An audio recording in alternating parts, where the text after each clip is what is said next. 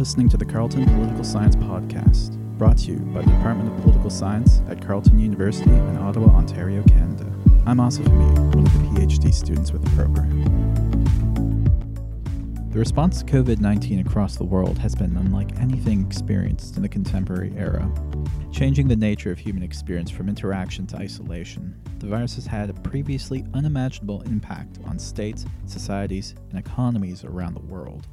The political impact of coronavirus has been immense, but perhaps more significant has been the philosophical impact on the human condition itself. What are the impacts on the psyche of death and disease on a global scale? How does humanity continue to progress when, to take a page from Yeats, in the widening gyre things fall apart and the center cannot hold? And what are some of the lessons that we can learn from theorists throughout history who wrote in times of pestilence and plague? In the second episode in our series on the politics of COVID-19, we take a look at the contributions made by political theorists in understanding of coronavirus and its social, economic, and political impacts, and look to history to find philosophical inferences that can be drawn from plagues and disease in the past. To discuss these issues, I'm joined by Taylor Green. Taylor's a PhD student with the Department of Political Science here at Carleton, specializing in political theory, the philosophy of technology, and Canadian political thought. COVID-19 is obviously an unprecedented political event in our time, but it's not the first time that we've seen plagues in history. One can look to the Spanish flu 100 years ago and the Black Death before, and disease and plague end up being common themes throughout history. I'm wondering, what have political philosophers said in the past about disease, and what can be drawn from those examples and from those statements onto the current crisis faced today with COVID-19? Well, I don't think political philosophers have necessarily been focused on disease as, say, like an independent variable or something. I think disease has shaped the course of human history in various ways. But I think I'm thinking of one particular historian. He's not necessarily a philosopher. He does have a political philosophy of sorts. And this is the classic historian Thucydides. Now, Thucydides writes the history of the Peloponnesian War with Athens and Sparta. And Athens during this war is just kind of decimated with plague. So I think Thucydides comes closest to something of an understanding of the disease, because he looks at it kind of as an impetus for people to break the law and become lawless and impious and things like that. But I mean, through the course of history, there have been, many political philosophers who have had this analogy to the body and health, and usually some of them draw this analogy between the perfect city or the healthy city and a healthy body. And I think that has been somewhat of a motivation for some philosophers to think about these types of things, like the ideal city or a healthy city between plebeian and partition class of people. So I think that's kind of interesting in that regard. The plague, I think, is different than what we are experiencing now, I think, because we're in the advent of science. So I think we have a deeper understanding of something like COVID-19 and its different, variations. But this plague has been something that's come through back and forth throughout history as, a communicable disease or something to this effect. The plague certainly ravaged the Athenians in 430 BC. What happened, Thucydides said, is that it kind of laid human nature bare. We saw human nature kind of exposed when conventions, morality, laws kind of disintegrated because death was all around. So the plague kind of swept through Athens, and he says it morally corrupted the citizens. Thucydides' point, by outlining the situation in his history, is that education, piety, moral conventions cannot be relied upon in times of crisis and stress. Avarice and necessity bring about a cycle of moral corruption, and with this cycle being a very difficult thing to stop. In his history, he contrasts Pericles' grand funeral oration. Pericles was this leader in Athens who many today are, model themselves after, even because he was such a great statesman. So we often look to Pericles as this kind of model of a great statesman.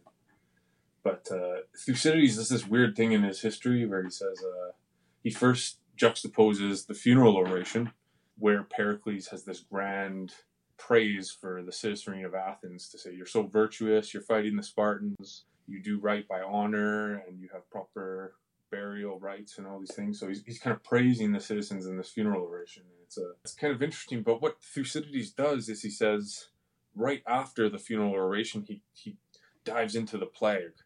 So he kind of juxtaposes these two versions of the Athenian citizenry. One kind of virtuous in war. They're going to war against the Spartans, and then the plague kind of decimates this ideal perception of the Athenian citizenry. And, it becomes much darker, and there's looting, and the plague wipes out a lot of rich estates, and the poor come in and just like take up their homes, and, no one has regard for property or burial rights or piety or any of these things. So right after the funeral oration, he goes into this kind of dark segment of what happens during the plague, and Pericles comes and tries to give a speech to Athens during this. He says, you guys have no respect anymore just because you're facing something very difficult and tough, a crisis.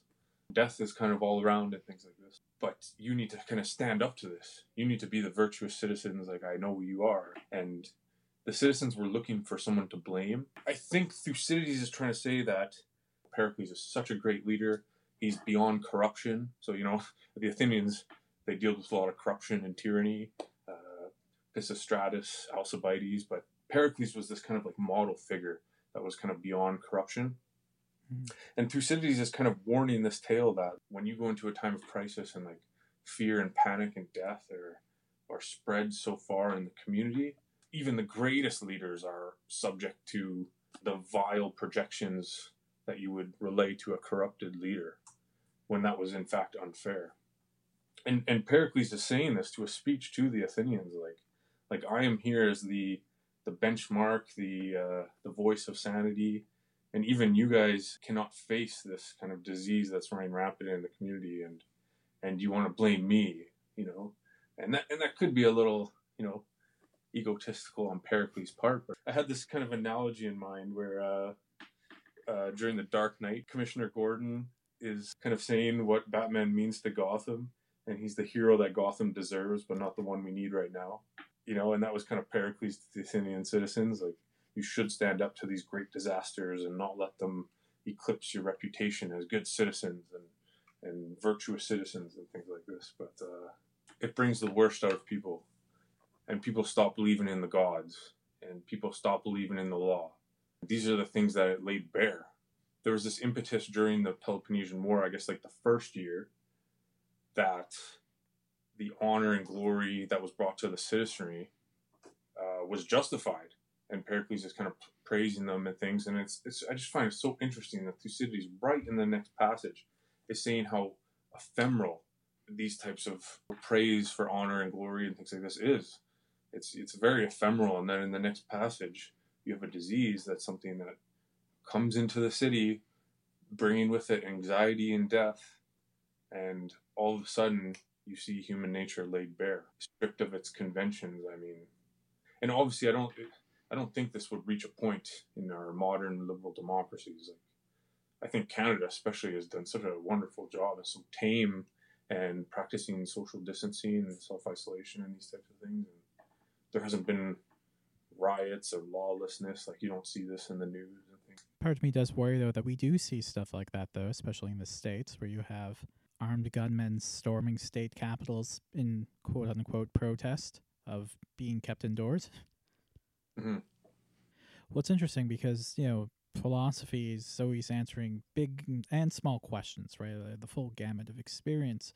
And probably, one of those basic things in terms of questions to ask would be questions in relation to the body and health. It makes me wonder, or how have philosophers conceptualized health in the body over time, and how have different philosophical traditions viewed the body differently? Well, the health of the human body, I think, throughout the history of political philosophy has been more of an illusion. It's something that we can allude to say that our social understanding and our social body, the body politic, is healthy, similar to a healthy body. And it was this kind of perfected ideal or something, that when you are healthy, so are the ills in the social body. So we can rid of ills in the social body just as medicine can treat the human body. And many examples of this come to mind. I mean, Machiavelli draws on the parallels of the human body and the body politic. He formulates this conception of humors that was popular in Renaissance medicine, and that kind of the Renaissance period used for an example to talk about bile and different bodily functions. He applies these humors that they used in medicine directly to the body politic, so that the satisfaction and desires of like a class, so say the plebeian class, he looks to like Rome, for example. But so the plebeian class would have their desires kind of satisfied through different institutions. And he applied this to the other classes. And so these humors can be treated just as medicine can treat the ills of the human body. So in another example, I'm thinking of Hobbes in his Leviathan draws on different parts of the body in an allusion to different parts of the healthy commonwealth. I think the human body, as it's been treated by medicine, there's this lineage in history and political philosophy as an allusion to that.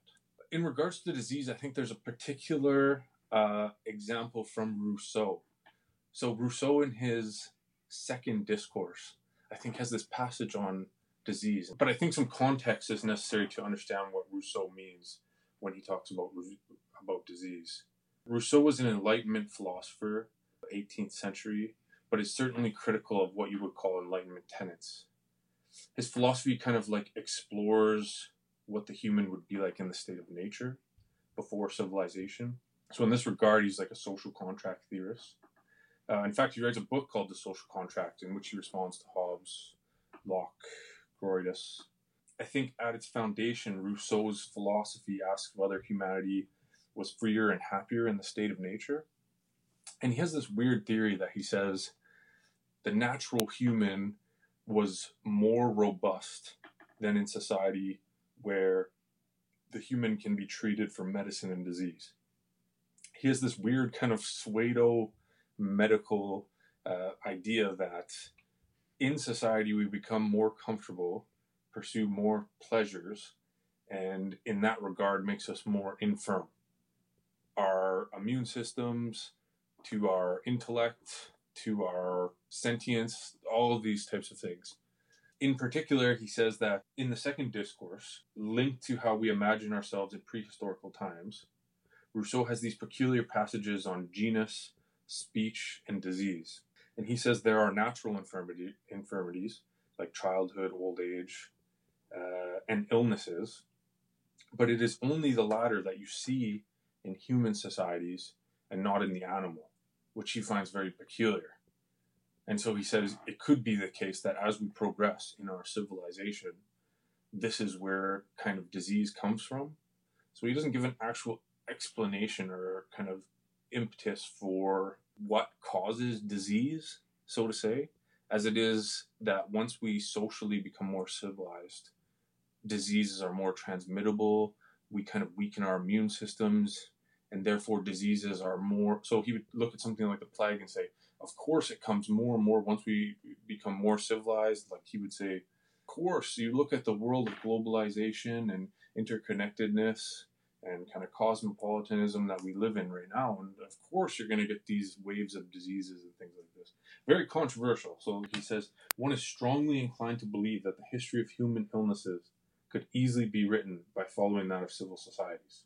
To connect this to COVID, we could say that this is novel because of how connected and civilized the planet is right now. And simply that Rousseau could be right insofar as the disease and its transmissions follow this trajectory. Industrialization, urbanization, agricultural innovation, and these big metropolitan cities we live in now. But Rousseau also has this answer in The Social Contract that is probably just as problematic. Many have criticized the relation between Rousseau and Robespierre inspiring the terror of the French Revolution. And I think what we take from Rousseau here is we say we could never test what he's saying. His hypothesis, that civil society and disease are kind of parallel in their increasing probability, one could say. We could never test the hypothesis of Rousseau that humans in the state of nature do not need medicine or doctors of any kind.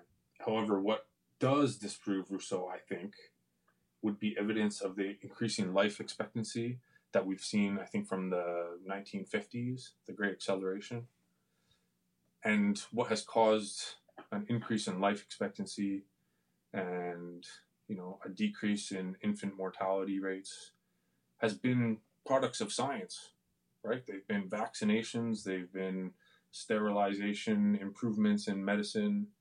And Rousseau's answer, of course, would be to these types of things, would be, well, you did not go back far enough to see that the natural human had no disease of any kind. Rousseau is very complicated. His philosophy is very controversial on the one hand. He writes very inflammatory. But on the other hand, there's something to be said that how reliant are we on the comforts and pleasures of civil society? And we see the effects, like immediately right away you shut down the border and there's all these nationalistic connotations of COVID-19, right? You have the sovereignty question again, like where are sovereign borders and things. What's interesting is you kind of move through the questions that Rousseau brings up, and they all inevitably hit that same wall of death. And one of the things that really fascinates me with COVID is almost how desensitized we've come when it comes to death. Like in Canada, we're inching towards 4,000 people dying. Okay, on one hand, people will be like, well, look at the population of Canada, or even the population of people who catch the disease, and that's not many, but that's still 4,000 people. You take it on a worldwide scale, and we're inching towards 250,000 people dying. These are huge numbers. Again, in relation to the population of the world, or the population even people who have the disease, it would seem like it's not a lot, but it's still 250,000 lives gone in an instant. And I can't help but wonder, on this topic of death, what philosophers stick out to you to have something to say about the effect of wide-scale death on the body politic?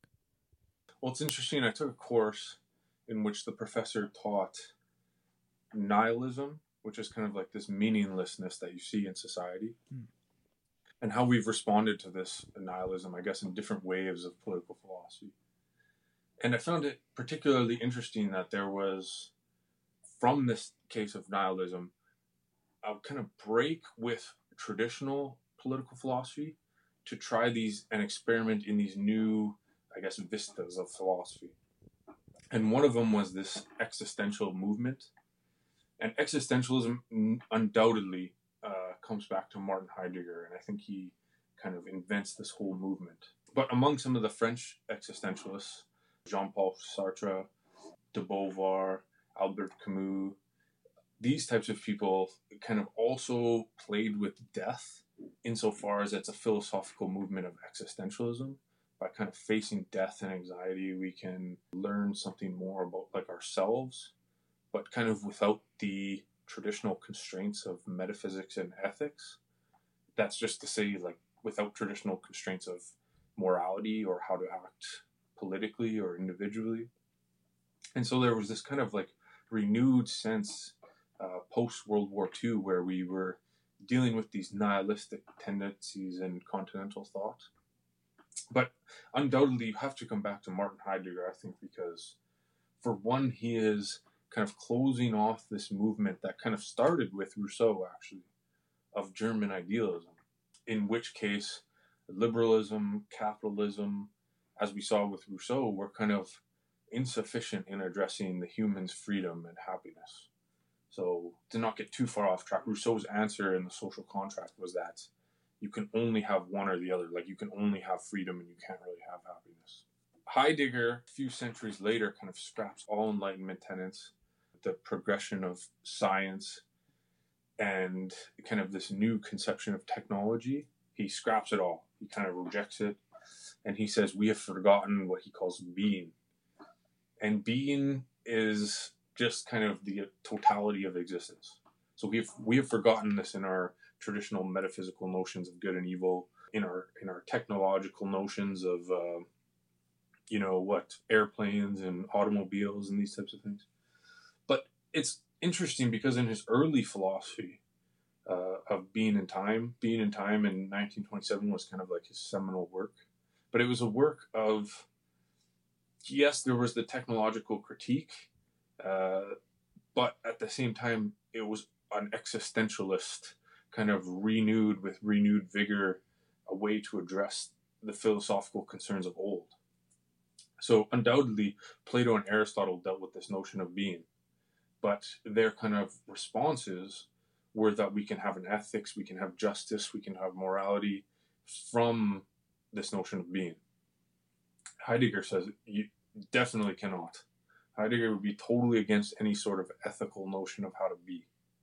And in Introduction of Metaphysics, he says, the question that's running through the entire thing, he asks, why are there beings at all instead of nothing? Like, why is there something at all instead of nothing? So people through the history of political philosophy always answer, well, Descartes would say, I think, therefore I am. Like, I know I'm a human being because of my subjectiveness, because I know I'm thinking right now. Like, the only thing I can affirm is, like, myself, the subject. The outer world could be a lie. It could be, fake. And I think Heidegger's reversal of that is that the outer world is something that can inform our humanness in a way. So to kind of get back to this notion of death, what he calls in Being and Time death, and this notion of death, like an ontological structure. So he describes this notion of the ontic. It's how things are. Like the ontic is like a property. So if we say like the chair is blue, that blueness is a property kind of like of the chair. But he separates this from the ontological notion. And the ontological is more like being. It's like how our existence is defined. So from our example, if we say the chair is blue, he would say, well, what do we mean when we say the chair is? The chair is something. Why are there beings at all instead of nothing? Is a very profound kind of reversal of political philosophy that's contingent upon the notion of death. So he has this like being towards death that kind of prompts anxiety and fear. So if we look right now and we open the news and we see tragic stories of death and panic and people destitute, he would say how we interpret COVID-19 is through these structures of meaning impacting how we not only view the phenomena of a public health crisis, but how we in turn view ourselves existentially and in relation to the whole of things, right? In relation to our existence. For example, many people right now are worried about a recession, about prices going up, or a large government deficit. So Heidegger says in Being and Time, in the broadest sense, death is a phenomenon of life. So there are kinds of death in a particular arrangement, this kind of ontological structure, at any time in our lives that affect, for instance, the psychology of the market, the rhetoric around different policies and what we're seeing with Trudeau in the stimulus package right now. He would say that there's this ontological structure of death that's impacting kind of everything psychologically. If you think of Heidegger, you think of like the totality of existence and things, which, like Rousseau, is very problematic because you critique things like science and technology because they are increasingly covering up thinking about our existence and the totality, is what Heidegger claims. You look at things right now like Zoom and these types of things, like, wow, technology is kind of saving us from our alienation in our self-isolation in these. It's tough to say that Heidegger's hopeful, but I think Heidegger would look at something like this right now and be hopeful that it can save us existentially in some way. That through this confrontation with death, we will not only reevaluate our own lives, but kind of reevaluate what we've been doing in society, with how focused on the comforts of maybe technology or something we have been. I don't want to get into the politics of Heidegger because, that's a whole other can of worms. But if we stick to the existential side, I think it brings to the forefront proposing a new arrangement while confronted with death. Maybe you've had a grandfather passes away and you go through a point of reflection in your life, right? So obviously there's grief and these types of things, but it's almost calls upon this existential notion. Like, who am I as an individual? How am I going to maybe remember him? How is my life going at this moment? Like, these types of questions would prompt someone, I guess, to maybe even overcome the alienation and things that we're experiencing right now with self-isolation and stuff. So evidently, like Heidegger would love a rupture in the West as business as usual kind of thing because he's critical of science and technology's understanding of existence. Heidegger would look at COVID and hope that the saving power lies in this disruption. But now, of course, we need the economy to live, right? We live in liberal democracies. Like our whole lives are kind of contingent upon the economy, and that's spurring a lot of the worry and stuff right now. It gives very little prescription on what to do and how to act, and that's the point. It's kind of a reevaluation without borders. It's kind of saying political philosophy and its tradition has brought us this far, and we need to rethink things. And many scholars agree that it is beyond any notion of ethics or any political practice. In fact, a famous Canadian political philosopher, Charles Taylor, wrote a paper on Heidegger and ecology, on how Heidegger's notion of being is the existential understanding we need to understand the environmental crisis we're in right now. But if you look at something like Albert Camus' The Plague, so he wrote a book actually called The Plague. It's funny because like the main characters are dealing with the pressures of quarantine, where conventional religion loses its hold and superstitions abound. And I was thinking about all this. I read an article on CBC that 1 in 10 Canadians think that COVID-19 is a conspiracy or something. It's some conspiracy drawn out from this, but it's interesting that in 1947, when Camus writes The Plague, that superstitions are abounding then and things. There's still people out there who think Elvis is still alive, right? Yeah, they still think Elvis is still alive and the moon landing was fake. Yeah. It is interesting though, because you mentioned like how Heidegger feels, that disruption is really the way forward, and if we are to combat sort of the issues of modernity, it has to come through a disruption of it. And there's one really key disruption, or realignment, perhaps it is, would be a better way of framing it, that I've noticed in all this, and that's the realignment of state-society relations. Over the past 4 or 5 decades, we've really seen this idea through the discourse of neoliberalism that the state needs to stay back and let the market be free and do whatever it needs to do in order to keep states and economies strong and healthy. But in the face of this crisis, we've seen that kind of get turned on its head, where the state is kind of back into the center here. And it's really, like I said, it goes against the conventional wisdom of what's been the nature of state responsibility in the past half century. What are some of the theoretical insights that we can really draw on to understand the state in times of calamity? Well, it's interesting. I listened to a talk not too long ago that it was about Adam Smith and the influence kind of Rousseau had on Adam Smith's philosophy. And you kind of hear all these libertarians always say, oh, well, the market's got to balance itself out, or, neoliberalism is the way to go because this is what fundamentally captures society. Everyone's interest is kind of the collective interest. The invisible hand, the market will balance itself out. But you necessarily see, in times of crisis, that the state has to step in and it has to do these things. And, it does make you question, like, what the state's proper role is, maybe even when times are good. I think maybe coming out of COVID, do you think times will change in which we're fundamentally, our relation to the state changes? Maybe going forward, I think that might be the case where our relation to the state, or civil society's relation to the state, as you mentioned, will fundamentally be altered because our generation now are going to be living through this quarantine public health crisis.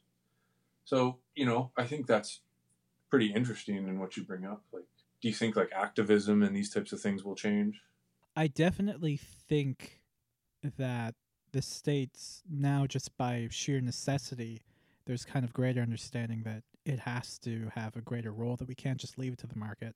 Because in many ways, we can kind of look at this issue as being like a reflection of like deregulation, right? Like much of the spread here just has to do with the fact that, the state isn't monitoring stuff like consumption or like health, and like suddenly we have this global pandemic that stems very much from unfettered capitalism in some ways, but also just like a deregulation as being the norm of state behavior. Oh, I completely agree. I wrote down this quote from Daniel Defoe, who had a journal of the plague year. That was his book. It was published in 1722. But he kind of chastises all these kind of London merchants who are like disobeying the kind of quarantine restrictions on commerce. Like none of them wanted to obey, right? They wanted to kind of go make money, and it was these private interests that were trumping public interests. But now you see kind of like a reconceptualization of like the common or public good, right? Especially, I think the other thrust is the public health with this thing. So I think what you mentioned is completely accurate. That, and I think sovereignty too. Like it's fundamentally, NAFTA could just be just as well ripped up. I mean, no, here's the border. It is closed down. We are not doing business here. This is Canada. That's the United States. And, we're in the midst of a crisis. Things shut down. So I think the trend beforehand was this moving progression of continentalism and almost like a united North America. I'm a big proponent of George Grant. I'm an avid reader of George Grant, I should say. And he kind of questioned this rise of continentalism where Canada should be subsumed into the economy of the United States. But I mean, as Canadian citizens, we want all this trade. We do see a tension between cosmopolitanism and sort of nationalism, I guess would be the best term to use. Because on one hand, you have Europe and Canada kind of working together and putting large sums of money towards, joint ventures in finding a vaccine, right? Billions being spent. And on the other hand, you have, the American model of, well, let's just throw free trade out the window. If 3M's going to be making masks for Canada, we're just going to take those masks for ourselves. And it really reflects kind of for me, like it's an illustration of this tension where like there is an attempt at trying to carve out that collective good with cosmopolitanism. But then, fear kind of grips certain states. We can see under the Trump administration, that being the prime example. America First ends up taking on a whole new identity there. Yeah, no, I completely agree. And if I go back to the Thucydides model, I think that's exactly what was at play. Like, are you going to stand up on a cosmopolitan scale? Are you going to stand up to this virus and be cooperative with other countries? Or are you going to kind of crumble under the fear, maybe, and look out for the private interests of things? And I think this private versus public interest in the times of crisis has always been the case, and I don't think it'll go as far as like on the scale of war, where you have like a hyper nationalism defined because that's the international tension that's going on. But here I think you're absolutely right. It was a perfect opportunity for global cooperation. And you have Trump in the States saying, no, we need these masks for our people and things like this. So it could have been just as much like a fear gripping him, what Thucydides was talking about, and the Athenian people not listening to their leader kind of thing. So I want to go back on something you talked about earlier, which is alienation. Because the interesting thing with COVID is the road forward is really being paved in separation and alienation, right? We're told social distancing. That's the way to protect the body, to protect society on large. And, humans are social creatures. We're socially oriented. So this has been a hard adjustment for people. Are there any sort of insights from political philosophy on humanity's ability to do this? Are there costs associated with alienating ourselves from one another? Well, I don't know if I could fundamentally analyze all the economic costs of alienation, but I think for the more robust theoretical notions of alienation, I would turn to Hegel fundamentally, because I think Hegel's philosophy in the phenomenology of spirit is predicated on sort of a fight. Like, whereas Rousseau thinks that kind of the natural human being would encounter another human being and kind of just part ways. So he says, like, we don't even need speech. Like Aristotle says, like, we don't need speech to exist.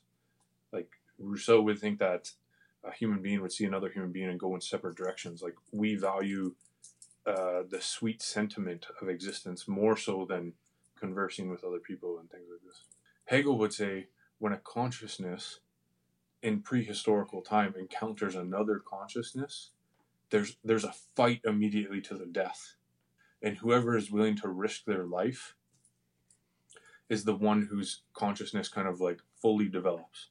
And then the other person is the other, right? Or kind of like the dependent consciousness. So, and it's through that kind of fight of life and death, and then the kind of lower consciousness does work through labor and kind of realizes that there's like a world of things in which that person is not that consciousness kind of thing. I know it's getting very metaphysical, but it's like, as long as you're not that consciousness, you gain consciousness that you are par on the same level as the master or the independent consciousness. So to bring this back to alienation, I think Hegel was responding to a time where Napoleon invaded Gina and stuff like this, and he's looking for like these world historical figures, he said in his philosophy of history, that are kind of elevating consciousness. So it's this kind of struggle and strife, and you see this with the philosophy of Hobbes as well. It's this struggle and kind of strife that for Hegel bring you to maybe almost another level of consciousness that was already there. So it's like a negative dialectic, they called, but I think the same could be said of our self-isolation and social distancing now. So I mean, you go to the store and then you're in the same aisle in the grocery store as someone else. Like, it's almost like everyone freaks out, like, I gotta maintain my distance here because this is what public health authorities are advocating for, which is to prevent the spread of the disease. But I think in that same type of confrontation of death that the master and slave consciousness battled out for in prehistorical times, according to Hegel, I think that now is making us realize our consciousness maybe in the West as Canadians, because you miss almost that human connection, right? Like it's especially alienation and staying at home and all these things. But at the same time, I think it prompts you to understand more what's valuable to you.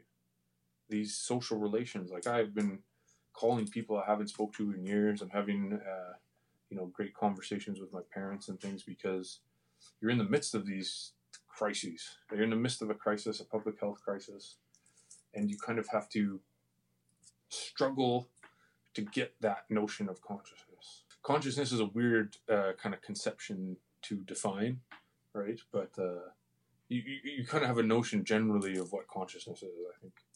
I think people generally do, but I think this definitely is propelling that consciousness forward, and I think we'll come out of this.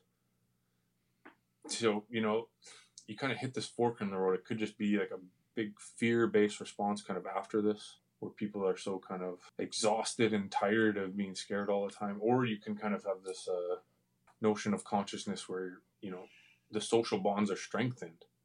People realize the value of going to the grocery store and not social distancing and things anymore. So kind of segues well towards the next thing which I want to talk about, which is making our way back out, because the narrative over the past week has really changed towards inching towards normal, whatever normal was.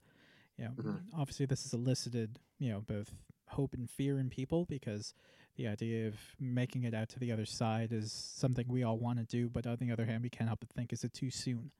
And I'm just wondering, like, what are the inferences we can draw from political philosophy here and our ability to go back? Can we return to that way of life, or would they say we're condemned to a darker future? Well, I think it'll be a big piece of our culture for years down the line. Now, I think our generation will be defined by this. This is something you don't see in modern history. But doing a bit of research, I mean, plagues and pandemics and epidemics, they've been around throughout the history of humanity. Disease is just almost part of humanity.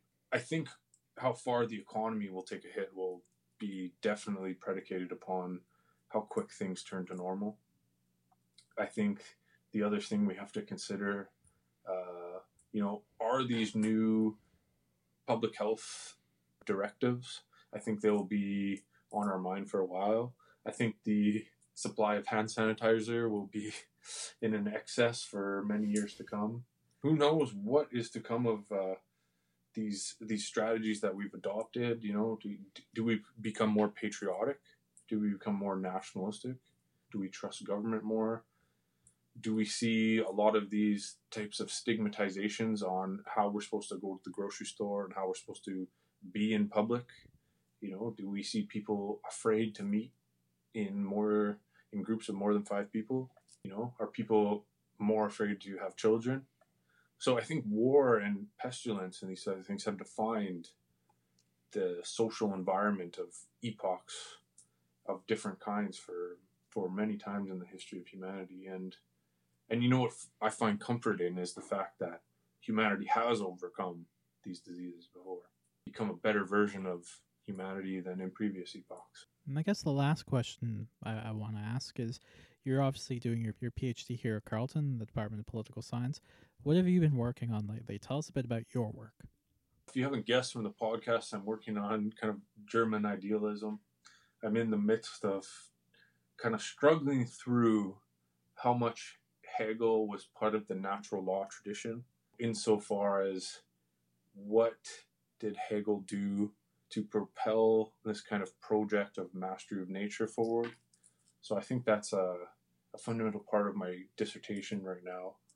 I'm trying to work through this, but I've fundamentally been interested in this question of technology, I think from my late undergrad years, and I would like to kind of explore this in the German idealist tradition, because this notion of technology, which is a Heideggerian concept, and I see this now with COVID and all these troubles we've had over our technological perplexity. Like, we're trying to get all these testing kits and we're trying to get all these supplies and vaccines. Our scientists are ramping up all these projects for trying to figure out a vaccine, and it makes me question our relation to technology in a society, and you see the rhetoric of Trudeau kind of say, we will trust science, whatever the legitimate thing is, science will tell us. And I think that's so interesting to kind of where we are in the history of things. For example, when would you say kind of technology has started? The first time someone used a stick to dig a hole. Yeah, exactly, right? And it's fundamentally this technique of overcoming problems. It's interesting right now to look that we're looking to technology and science to solve this big crisis that we're in. Like, if only we had this magical formula.